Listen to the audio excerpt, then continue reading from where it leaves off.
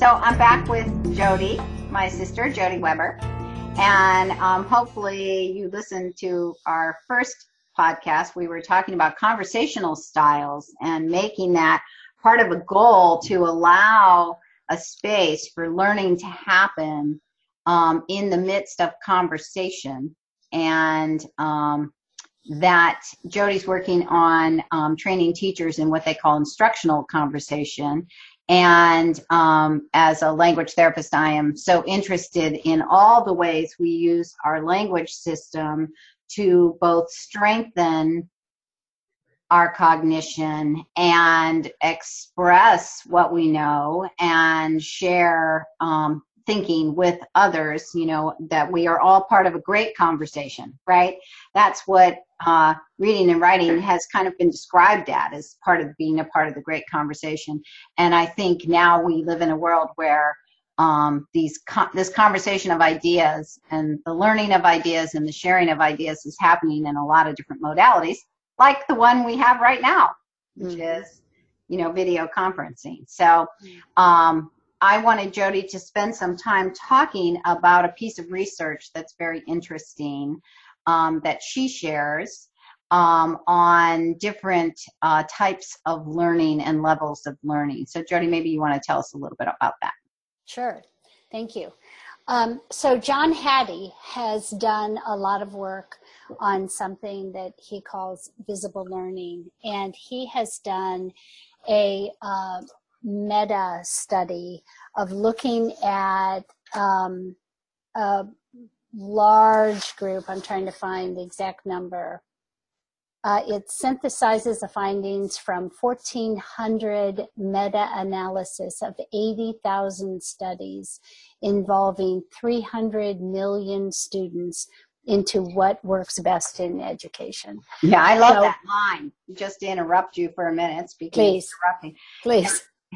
But I just thought, wow, you know, when you put it that way, we're not just talking about here's what Rita thinks, here's what Jody thinks. We're talking about, or even this is the bias of one researcher. This is really a synthesis, which means it's really looking at across research and across various studies. I think this came out of Australia as well. Yes, he is from Australia. He's from Australia, but the studies were all over the world, I believe. All over the world, yes. Right. And there are two researchers, Fisher and Fry, Doug Fisher and Nancy Fry, who have created a number of professional texts and in-service learning, et cetera, for teachers based on Hattie's work. Mm-hmm. So if you are looking for this, you could look at it under John Hattie, Hattie, or under Fisher and Fry, with Fry spelled Frey, mm-hmm. And to see more about this for yourselves. But so the way that he shares his work is he looks at some influence or some approach and looks at whether or not, or what kind of impact it has, positively or negatively, on the education of a student. And an example, or just kind of to frame it up, you want to get at least 1 year of growth from 1 year of instruction, right? We expect that when your child enters second grade, that they learn at the rate of a second grader and are ready for third grade at the end of that year. But if your child enters third grade and they are actually 2 grade levels behind in their skill and ability, be it because of, developmental delays or cognitive delays or all kinds of... Or emotional trauma. Emotional trauma, right? Yes. Or they've moved around a lot, or whatever it is, whatever the reason, that 1 year of growth for 1 year of instruction is not going to be enough. They're never going to catch up. They will always stay 2 years behind. So that's where there's a need for additional support. And Rita, that's the kind of thing that you have been providing students. They are students who just getting business as usual is not ever going to catch them up. They need a stronger intervention, a stronger support. Yeah.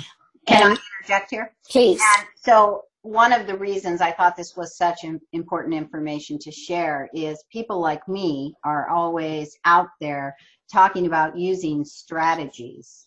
I often tell parents it's not so much the program you use, it's the strategy you use for home educators. It's the strategy you use. And I see this with children I work with who are in traditional school. The strategies we use is what makes a difference. So what is important about this work is it really is a look at developing a learning model and a look at when I talk about that I think a strategy is effective, am I right? Is it true? Is it just my observation, maybe the way I do it or something? Or is it in fact a strategy that is demonstrated to be an effective strategy? And I think that's important. I agree 100%, because if we are just doing things because the child likes it,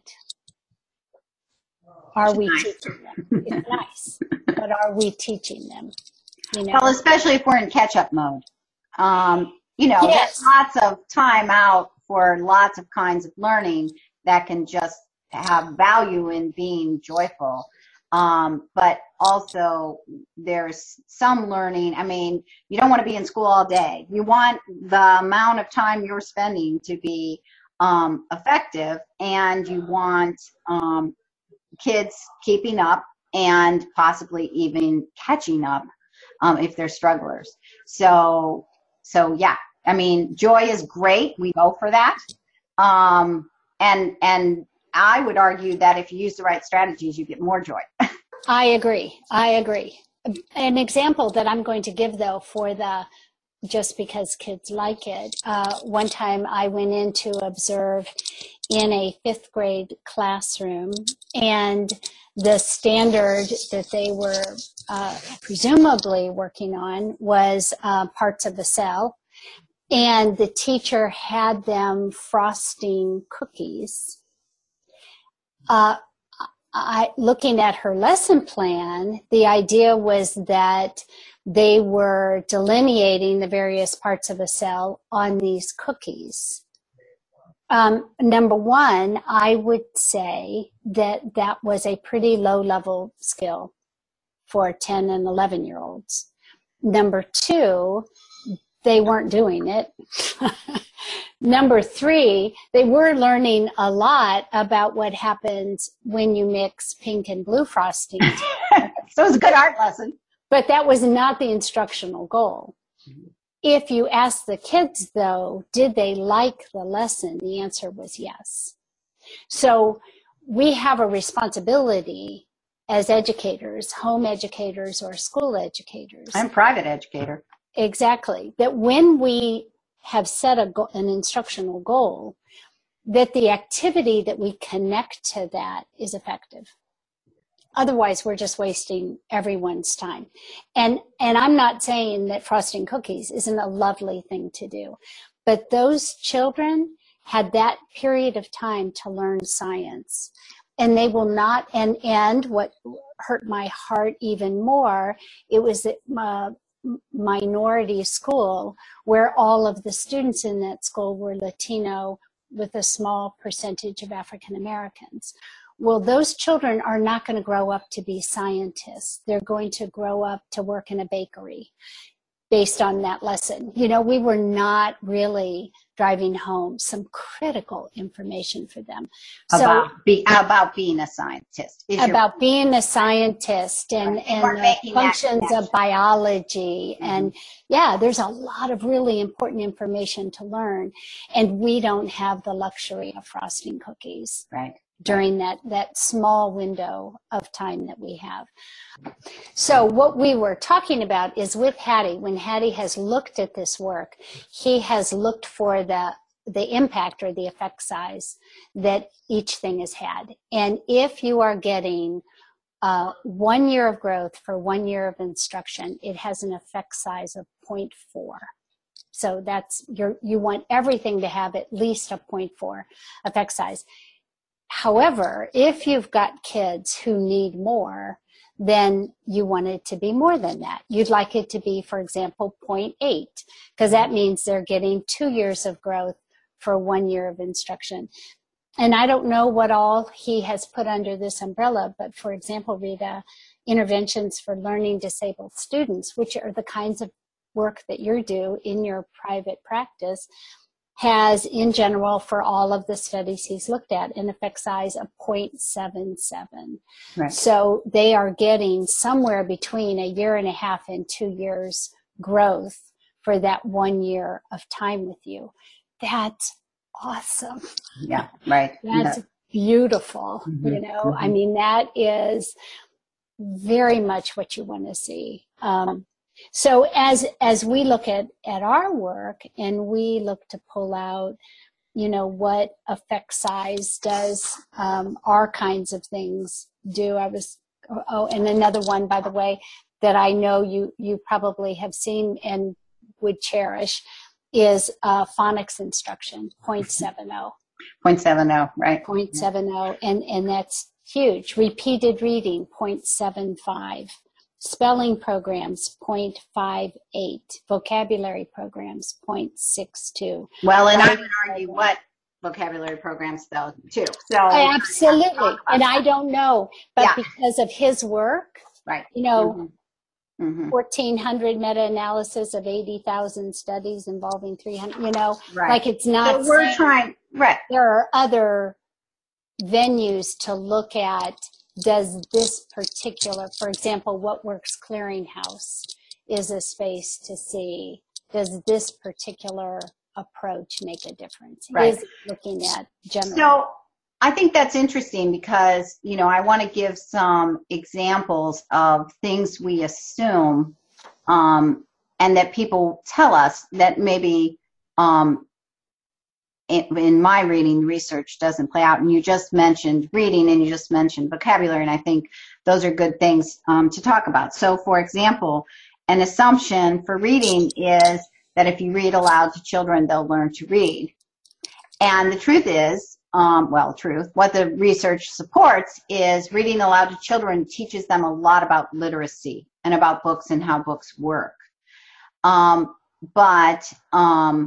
In, you know, specific instruction on decoding, like phonics programs, are more successful in teaching kids how to read. There are some children who may, in fact, pick up reading from just being read to, but it's not the norm, and it doesn't give you the kinds of numbers that something like phonics instruction would give, for example. So, and I'm not familiar with anyone who believes that reading aloud to children teaches them how to read. Even back in the whole language day. Right. You'd be surprised, though, it was not in isolation. Right. You'd be surprised what's said. Like, people may view learning to read as being something that comes naturally, like learning to talk. And that's been part of what, I'm not saying it's in the education field. I'm just saying that's, for example, I remember learning for struggling readers, sustained silent reading is not helpful for a struggling reader, because a struggling reader is likely to either be not reading because they can't read it, or spending the whole time on bad strategies like just trying to puzzle it out and guessing. They're not actually engaged in reading. For a struggling reader, sustained silent reading has to be at a level where they're successful. So you can see where you could take an idea, oh, sustained silent reading, that's so important that we have time where kids read independently. Yes, if they know how. Yes. And that is where they don't. So you can see where this discussion of strategies is also, you know, an important piece that we try to tease out for everybody. And that is where Hattie's work on surface, deep, and transfer learning plays in. Right. So he discovered that same thing as that analogy you just used, is sustained silent reading is not in and of itself a good or a bad strategy. it depends on when it's used. Right. There are times that it's used. It's a horrible strategy and will have very little effect size. There are other times it's used that it has huge effect size. Right. Another example that he gives is project-based learning. That overall, project-based learning came out as having a pretty low effect size, which was surprising. But when he looked at it more carefully, what he found is if it was used in the very beginning, before kids really knew what they were even doing or talking about or have the ability to make connections, it was a very poor strategy that had very low impact. If, however, later, after they had a strong understanding of content and a lot of ideas and words to put around it, then project-based learning had a huge effect size. Right. They gave the example in the article about the first-year med students doing project-based learning versus the third-year med students doing project-based learning. And this really leads us to this idea of these different levels of understanding, these different levels of learning. Right. So surface learning is just like teaching that beginning skill. You know, you're really working at helping them understand the content, the concept, the vocabulary, everything that they need. And a huge part of that is that there are right answers, right? You know, and with that comes a challenge that comes with that is that kids sometimes will sort of lock down because they know there's a right answer, and so they're hesitant, they're searching to give you the right answer, you know, instead of really processing the information. So that's that thing to sort of guard against. But surface learning is what we call in classrooms direct instruction. And this is where we, you know, tell teachers that even though we are teaching instructional conversation that we sometimes call collaborative conversation with joint productive activities, we are not saying do not engage in direct instruction. We are saying that's critical. You've got to have that. Just to your analogy, you can't just read to kids. They have to be taught how to read. So right there is where that surface learning applies. The risk is that you could stop there. Right. That's often the kind of information that our standardized tests are testing for. And it's critical information. It's not to dismiss the importance of it. It's just you are not developing thinkers and independent learners if you're just stopping there. You're creating little robots. Right. Go ahead. And for the struggling learner, they have to stay in that place longer than they want to, and maybe longer than their peers. So that's difficult because they really need more time in that instructional period. And so we have to find ways to help them keep building and get to the next levels even while still having instruction at this level. So it's easy to think, oh, here's this surface level learning that they're talking about, and then you get to go to this next level, but this child's stuck here. And so part of our goal is to say, yes, but this little piece can go off to this level. Exactly. This piece can go off to that level. And you're at this level, and suddenly you realize, oh, we need to come back here and do a little bit of the skill training. So I just wanted to interject that as she presents this, and the research talks about this as well, it's easy to think of it as very linear, but it's actually very convoluted, and you know, we can move back and forth between these levels of learning. And should move back and forth. Should move back and forth. Yeah, and when we're done, I want to wrap that back to zone of proximal development. Let's come back to that. But to stay, yes, but to stay. So that's surface learning, and your point is critical, that it's not, and we used to do that, or some still do, where it's called mastery learning, where we believed the child could not go forward until they had mastered these critical skills. Well, you could be 16 years old and still, not moving forward, which you're going to drop out of school and be done, so that's. Or worse still, you get pushed along and the skill training was skipped, and that's happened too. And exactly. And that is, and that's in schools, that if you hear people talking about response to intervention or RTI, those are the methods of doing exactly what, Rita, you're talking about.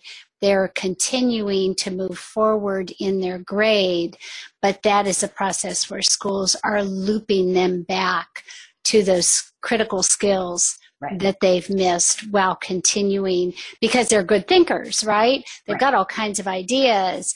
They need support with some of this direct surface learning kind of stuff while we continue to push them forward. Right. So that's another side loop. But deep learning, back to Hattie's work, first comes surface learning, and then the next thing he talks about is deep learning.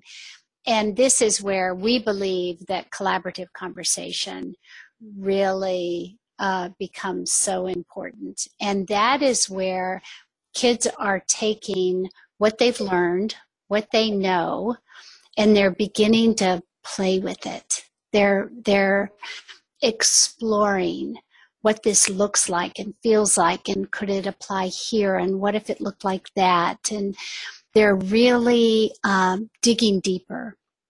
And during this stage of things, this is where it's really important that kids have the time and the space to dig in, and that the teacher is stepping back a little bit.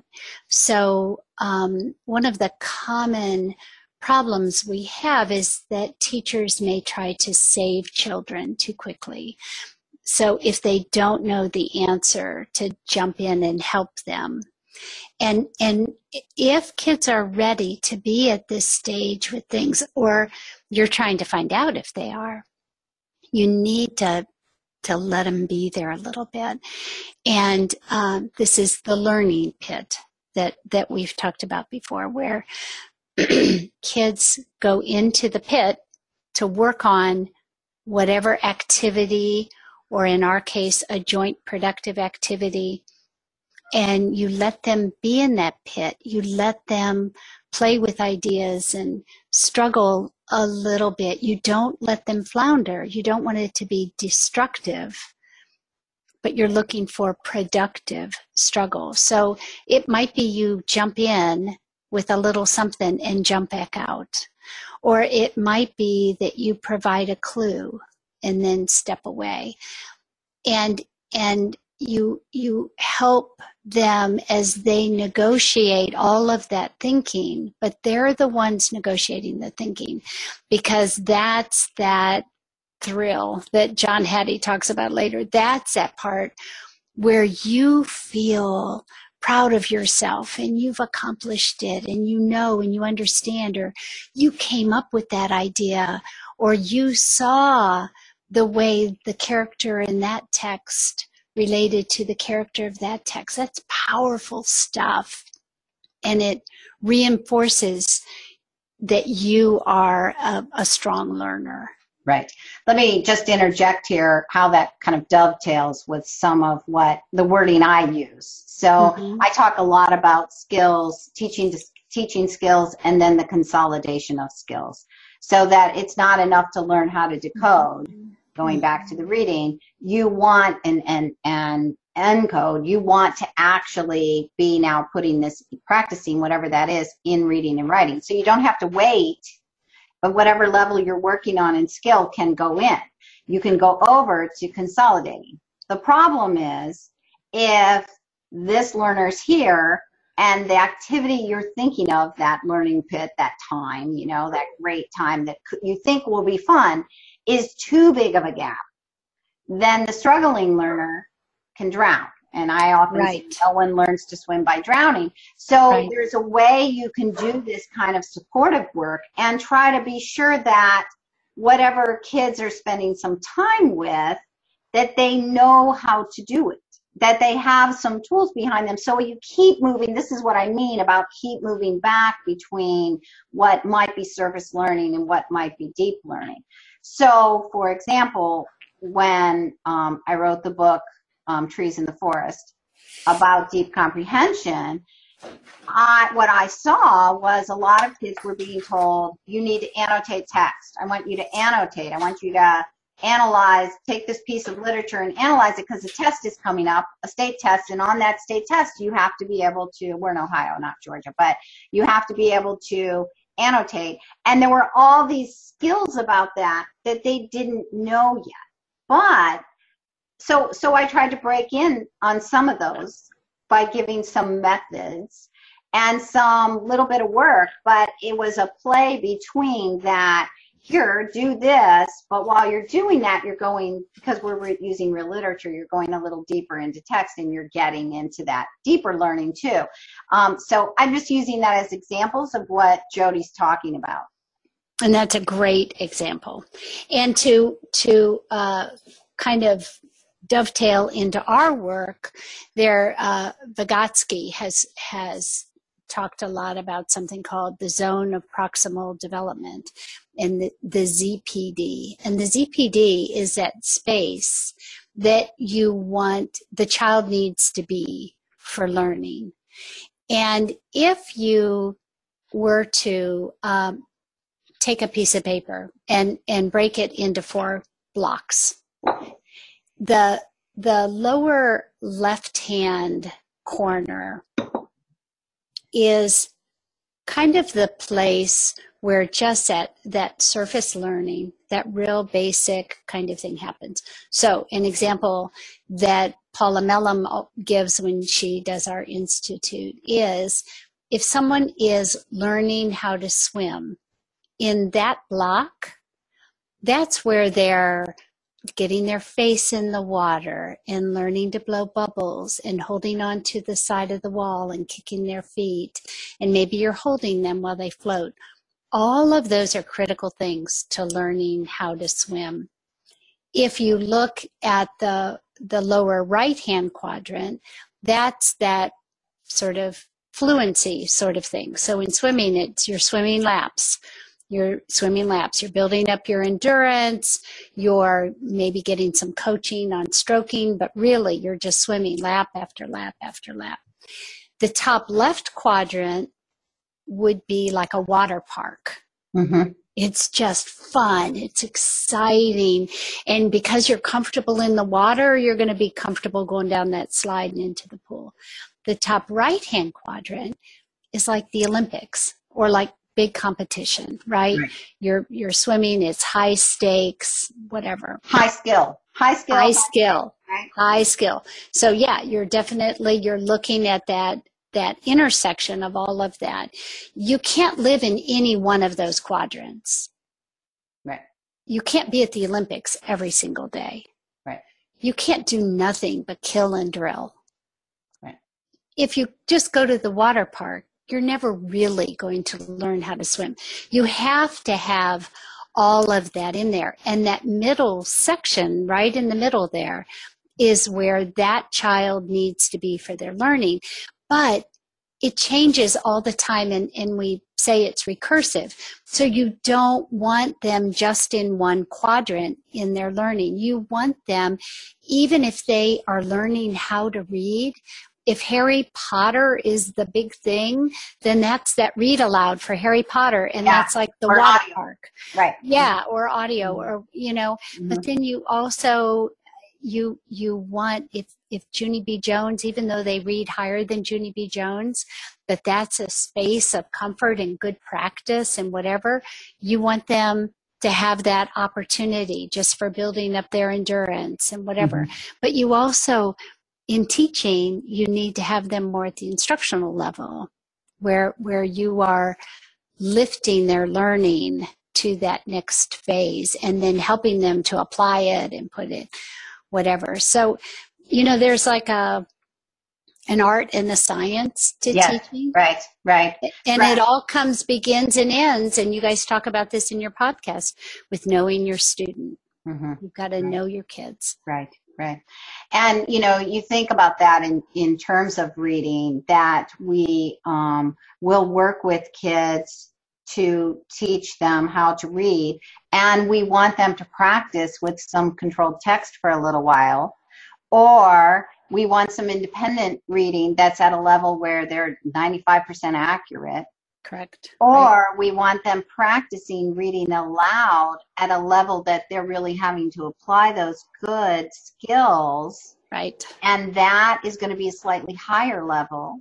Right. And then they also, as you mentioned, be listening to an audiobook that's more at their interest level or grade level, maybe for subject areas that they are not yet able to read independently, that they could be doing that audio work at that level. Right. So it's a perfect example of the way that we don't just say, and I see this sometimes among home educators, if they're struggling this much, then audiobooks, like technology, is available now. Right. And I shouldn't just say home educators, because I see this also in the public domain as well. There may be, we'll just use, speech to text. Mm-hmm.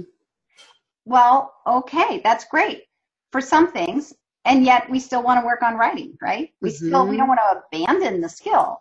Right. Just because there are other options. So I love that about this, that this is not an either or decision. It's a very dynamic learning process. Exactly. And you say that beautifully. Yep. That's exactly right. This is why I love my sister, because she says things like that. And means it. And I mean it.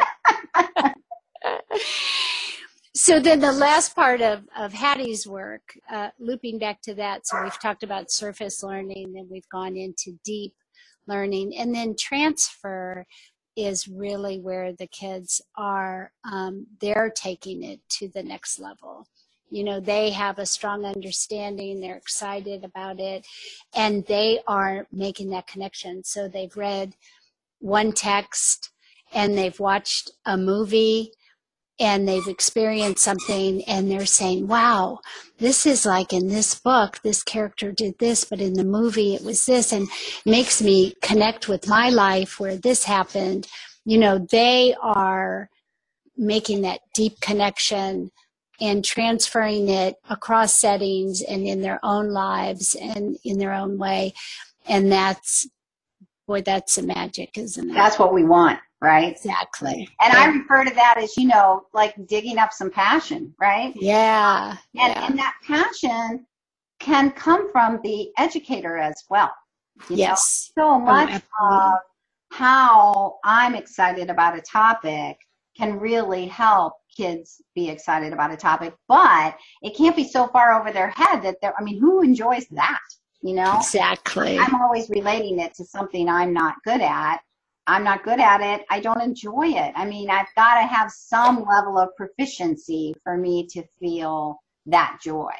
And, but being with someone who is excited about it too helps stimulate that as well. So it's something that the educator needs to think about as well, right?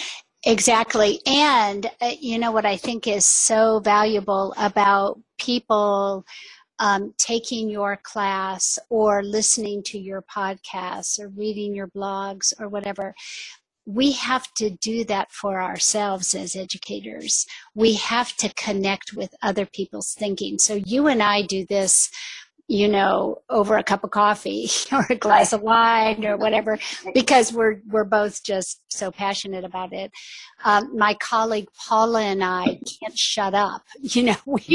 We are constantly thinking about and making connections and wondering and exploring ideas and talking to teachers and finding out, because that lifts the work. Yeah. That conversation really matters when you apply what you know and understand and explore it with what somebody else knows and understands and make those connections and develop your own thinking further. that is, I think, such a critical thing to being a good educator. Right. And it takes time. I think that's one of the things that I think is the piece that's the hardest for everyone to get. It's the piece of life that none of us have enough of. Right. But that you have to be in a topic for a while. Yes. You have to have some time to mess with it. And certainly in a school environment, that can be really hard to get because there's a lot of demands for all of the learning going on, you know, and what's expected, you know, and I think that's hard. But, you know, I think it's hard for home educators too. You know, you worry, do I have the time for this? You know, can I take this kind of time? It's easy to want to just check the boxes because that's the easy way. What we're talking about is actually, you know, messy. It's messy, right? And it requires some time. And yet we know this about ourselves. We're learning something new. I always like to relate it back to something personal because I feel like it's easy to be philosophical about everybody else, but then when you see something in your own life, you know, you kind of go, oh, wait, that's true, you know. It's me too.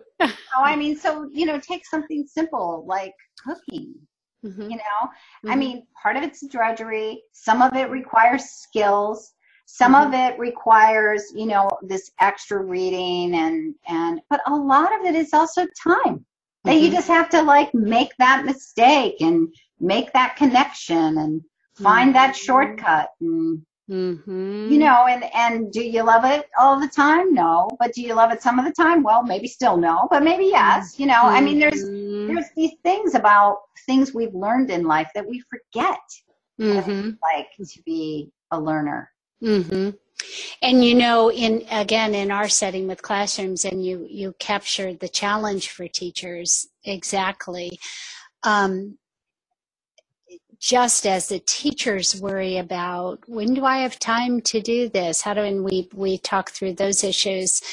You know, the pressure they're feeling is I've got to get on to math. It's time for lunch. I can't be late for, you know, if I'm late for recess, they only get 20 minutes you know, just all of those things with the schedules. The kids are under the same pressures. Yeah. Right. And what kids say when we say, why do you like instructional conversations? What about it is good? They say to us things like, it's patient. I have time to think. Yeah. We talk about things for a while.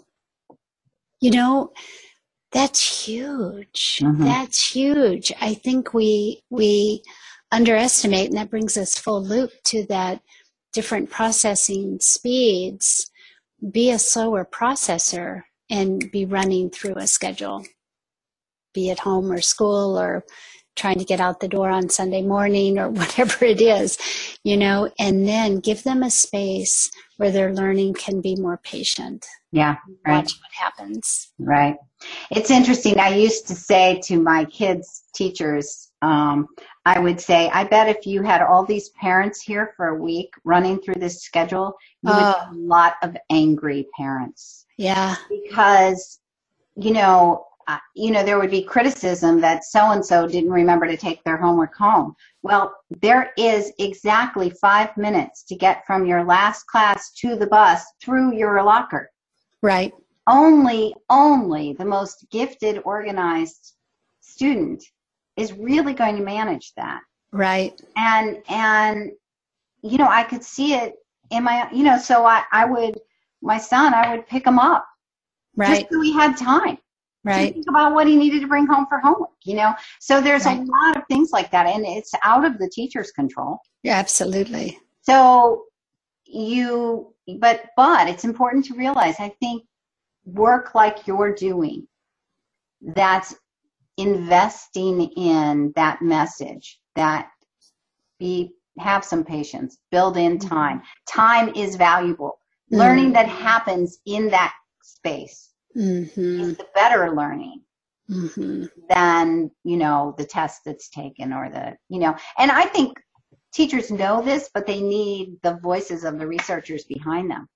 They do. And, you know, I mean, you and I didn't go to a school that looked like that. No. Right? No. And we were in, you know, private whatever schools, and they didn't look like that. Mm-hmm. And I had very small classes, and I didn't have to battle through hundreds of kids in a hallway and right. all of those things. And still, I didn't learn that way. As a teacher, nothing about my methods classes prepared me to teach this way. And then the whole assessment thing that came on really pushed all of that even further. So what this is doing, like I say, it's bringing the pendulum back, but I don't know how long ago was it there? Not in our lifetime. But as a result, it's also, we can say to teachers, give kids more time, but if they don't know what to do with that time, right. if they don't know how to facilitate, if they don't know that what they're watching there is productive struggle, and it's a type of formative assessment that is far more valuable than paper pencil, but pay attention to that, take notes, reteach based on, etc. Like that is a very active process. It's not a passive process, mm-hmm. but it's different than what they've experienced as learners, or they learned in preparation to be a teacher. And so just as we can't expect kids to just go do this, we can't expect teachers to either.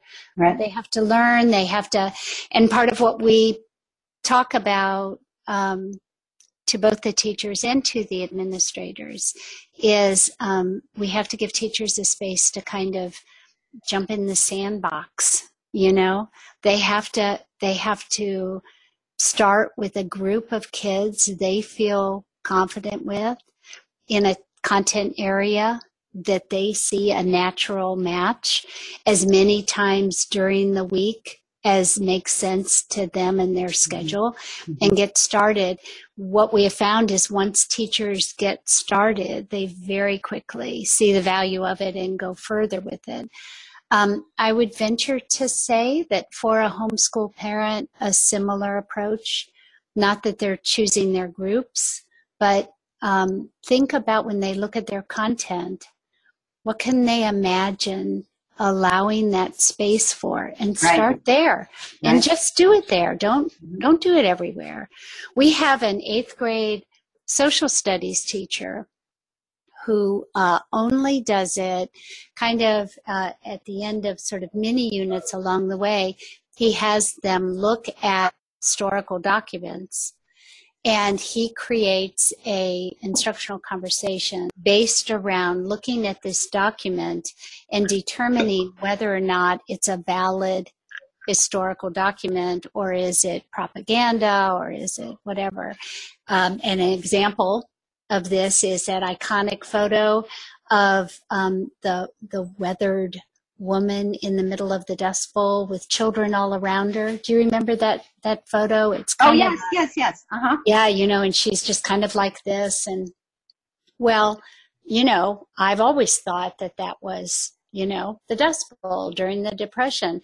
Well, you know, the president sent out a photographer to purposefully capture, and this woman had a look, and her children, and they did multiple photos because it helped people across the country understand what was happening with the Depression and the Dust Bowl. Mm-hmm. People in Georgia didn't know that, mm-hmm. you know. Right. So where do you put that? It was a form of propaganda. It was also capturing something very real. Well, that's a rich conversation to have. Right. You know? Well, so when you cross the line, that's a good conversation for today, right? Exactly. So he found his space where not just with his schedule, but for his instructional goal, that doing this was exactly what he needed them to do. A true-false test even a short answer kind of test was not going to be as rich for the students as having a conversation about it and having productive disagreements on it. Right, right. Well, and I think,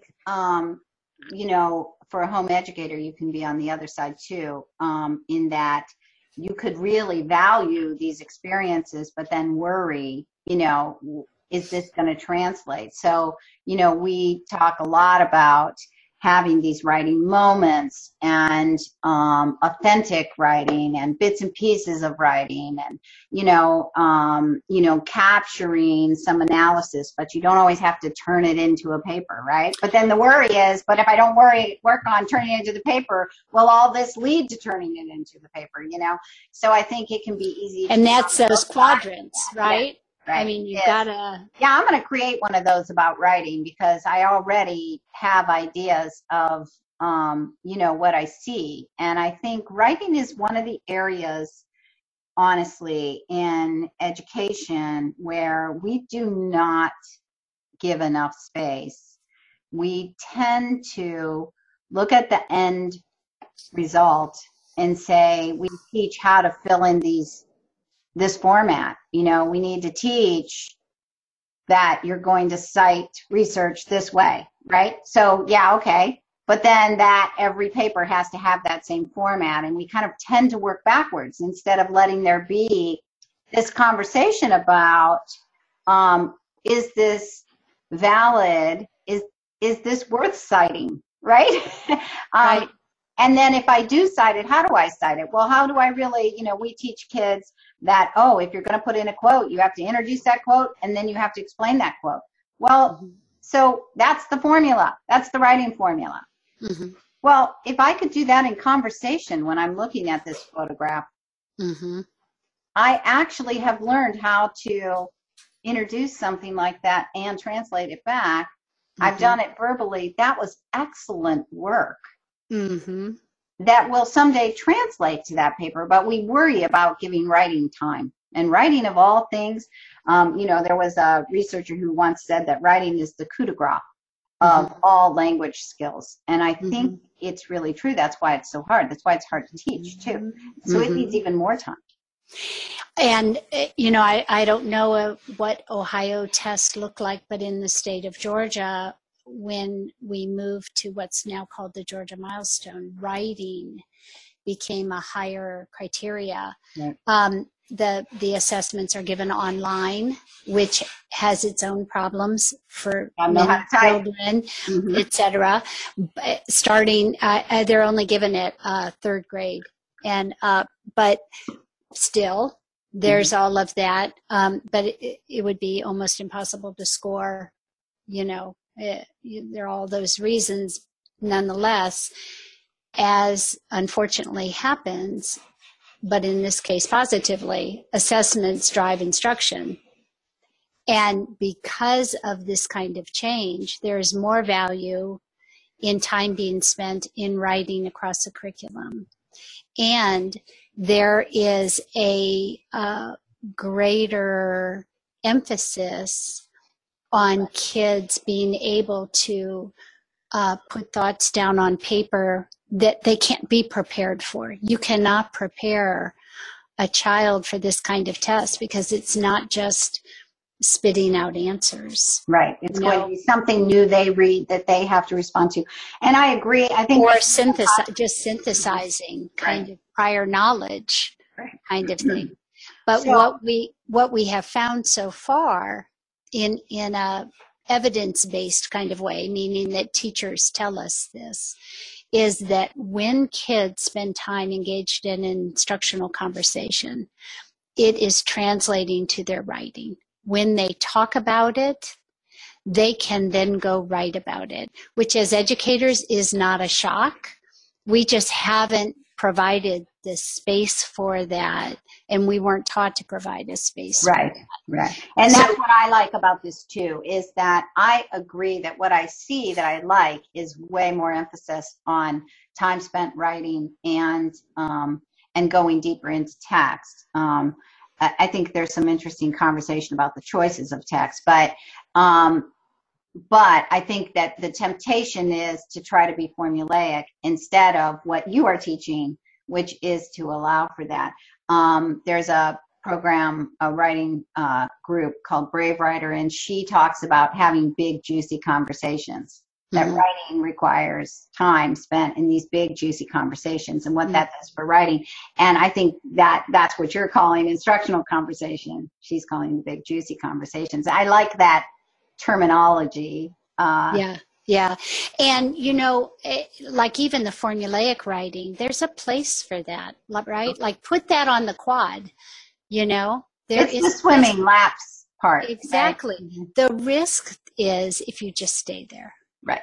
Exactly. It's teaching only in one of those quadrants. That's the hard part, you know. So I think your earlier example of icing the cookies was fun.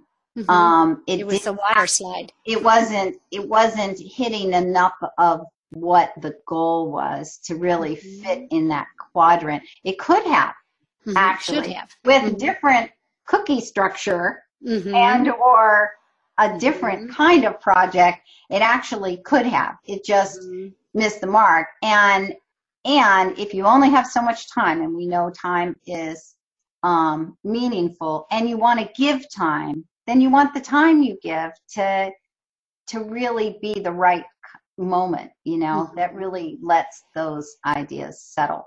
And then there's free time, you know. I mean, free time's something different. So not to absolutely say free time's bad. That's not it. We're just talking about actual instructional time. Right.